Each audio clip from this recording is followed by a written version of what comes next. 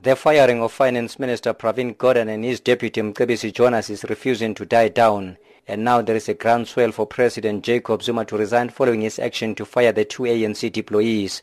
Bad lines are drawn with alliance partners COSATU and the SACP calling for the president to step down, and ANC veterans have now joined the fray, saying the time has come for the president to go, as Mefi Morobe explains. The need to call on the ANC to recall the President of the Republic is now long overdue, and we fully subscribe to that view, and that is a unanimous view that the veterans and stalwarts came up with. Now, I don't know how much deeper in the sand as a leader you can have your head in, not to recognize that is a sentiment that people have outside there, that there is something terribly wrong in the state of the ANC, which is poisoning everyone else in the country. But Morobe says they would prefer the ANC to take action against its president instead of allowing a motion of no confidence in parliament as mooted by opposition parties. We focus this on the responsibility and accountability of the elected structures of the organization to do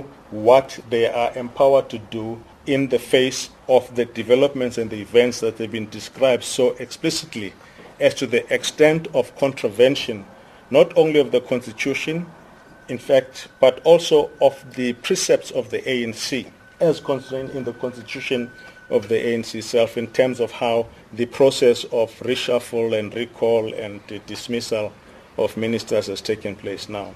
One of the stalwarts, Cheryl Carole, says President Zuma has blatantly undermined the ANC by taking key decisions without consulting his party. President this time is the first president in the history of our democracy to actually decide to delink himself completely from the highest elected office bearers in his organization, the African National Congress. The president decides he has no accountability to any of the structures of the ANC, and him and his jacket is going to make this decision. In our discussions here, we also said we know that nobody makes serious decisions like this. So the president is consulting somewhere. This has never ever happened in the history of the ANC, that one person, and especially the president of the organization, will just take it upon himself to defy his comrades.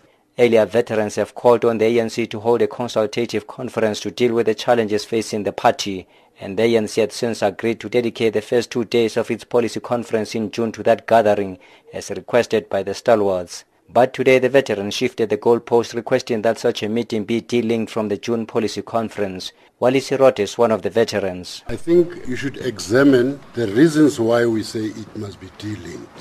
If we say the ANC is in deep crisis, and if we point out why we say so, you'll also realize that it's not a matter where I come today, we discuss it, and we agree. This is a protracted process which must be taken into consideration and which is extremely essential to saving the ANC and renewing it. Should there be any situation which can convince us that we should consider other ways, of course we are not going to say no. But as things stand now, it is extremely important that our leadership understand that the ANC is in dire straits. The ANC stalwarts have also resolved to set up a council of veterans to ensure future interaction with the ANC in a bid to deal with any challenge that might arise. I am Tebo Mokobe in Johannesburg.